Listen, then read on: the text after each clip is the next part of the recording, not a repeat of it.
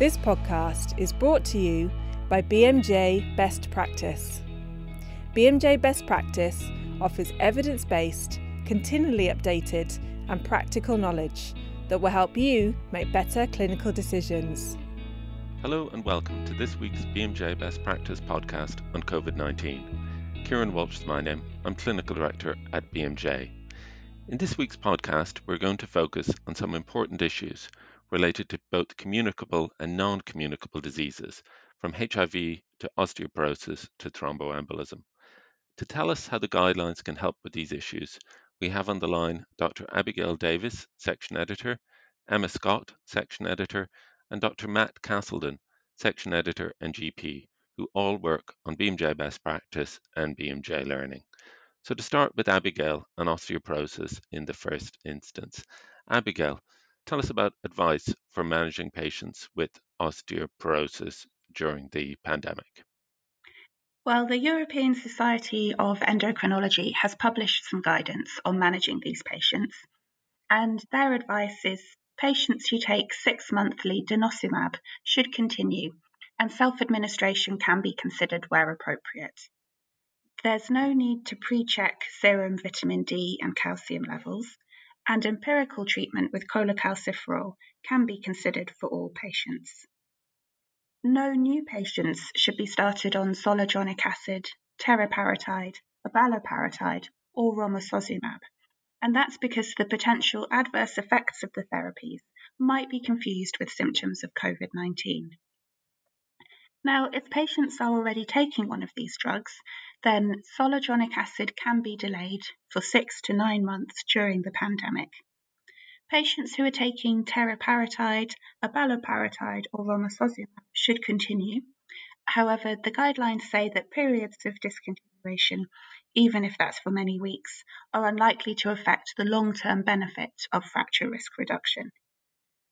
All patients should be educated on the importance of making sure they get enough calcium and vitamin D, either through supplements or diet, and taking regular exercise.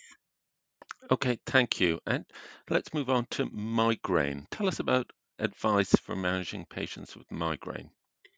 The European Academy of Neurology has published some advice on this, and they remind us that patients should pay particular attention to managing lifestyle and dietary triggers, many of which might be altered by the pandemic.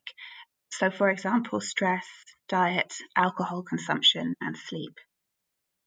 They also say that social isolation, anxiety, or depression might affect medication overuse.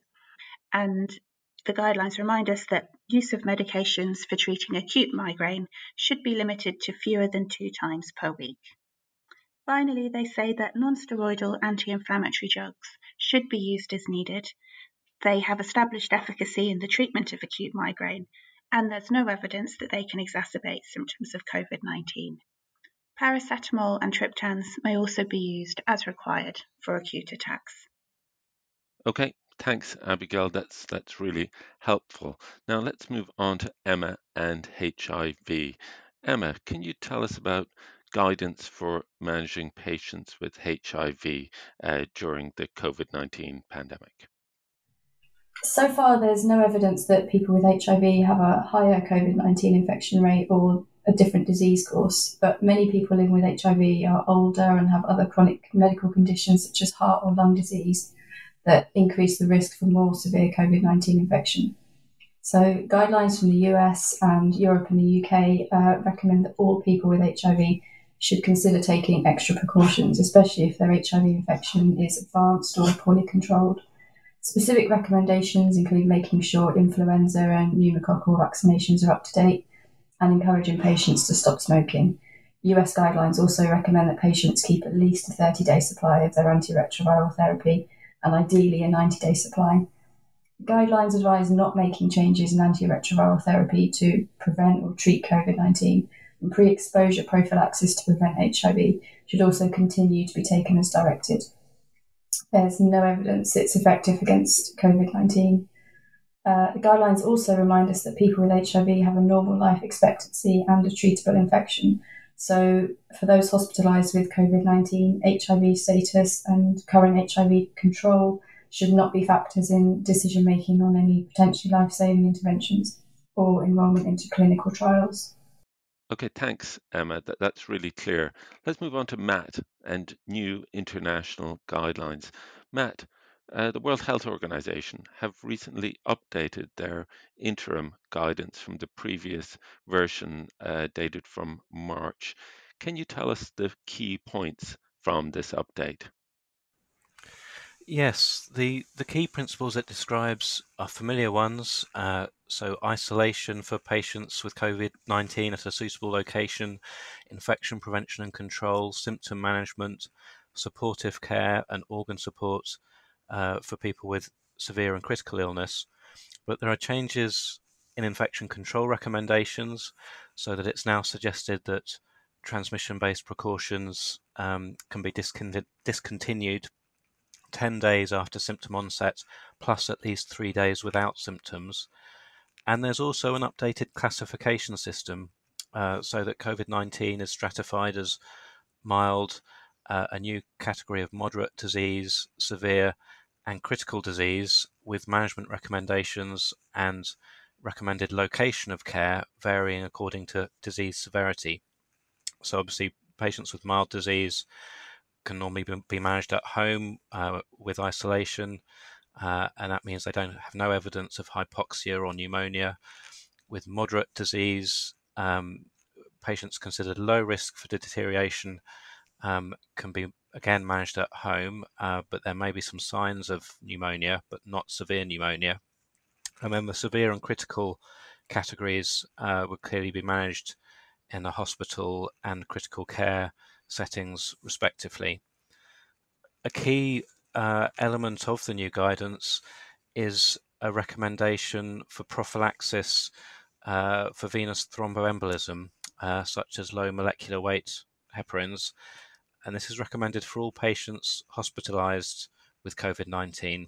And it reflects this growing evidence for a prothrombotic tendency in patients with COVID-19 that has come to light in the last few months. These changes are summarized in the COVID-19 BMJ best practice topic, and that continues to be updated on a daily basis.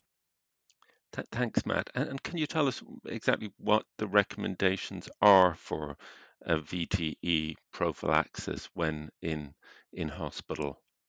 Well, essentially the recommendation is for all adolescent and adult patients to receive some form of prophylaxis. So that would normally be pharmacological and according to local guidelines, unless contraindicated. So, mechanical methods are mentioned as an alternative, and it's recognized that local guidelines and the various pharmacological agents may vary. So, low molecular weight heparins are mentioned by name, but otherwise, the key message is that some form of prophylaxis does need to be considered for these patients. Okay, thank you very much, Matt, and also Abigail and Emma. And thanks to you all for listening. We hope that this has been helpful, and we hope that you'll be able to put what you've learned into action to better diagnose and manage affected patients.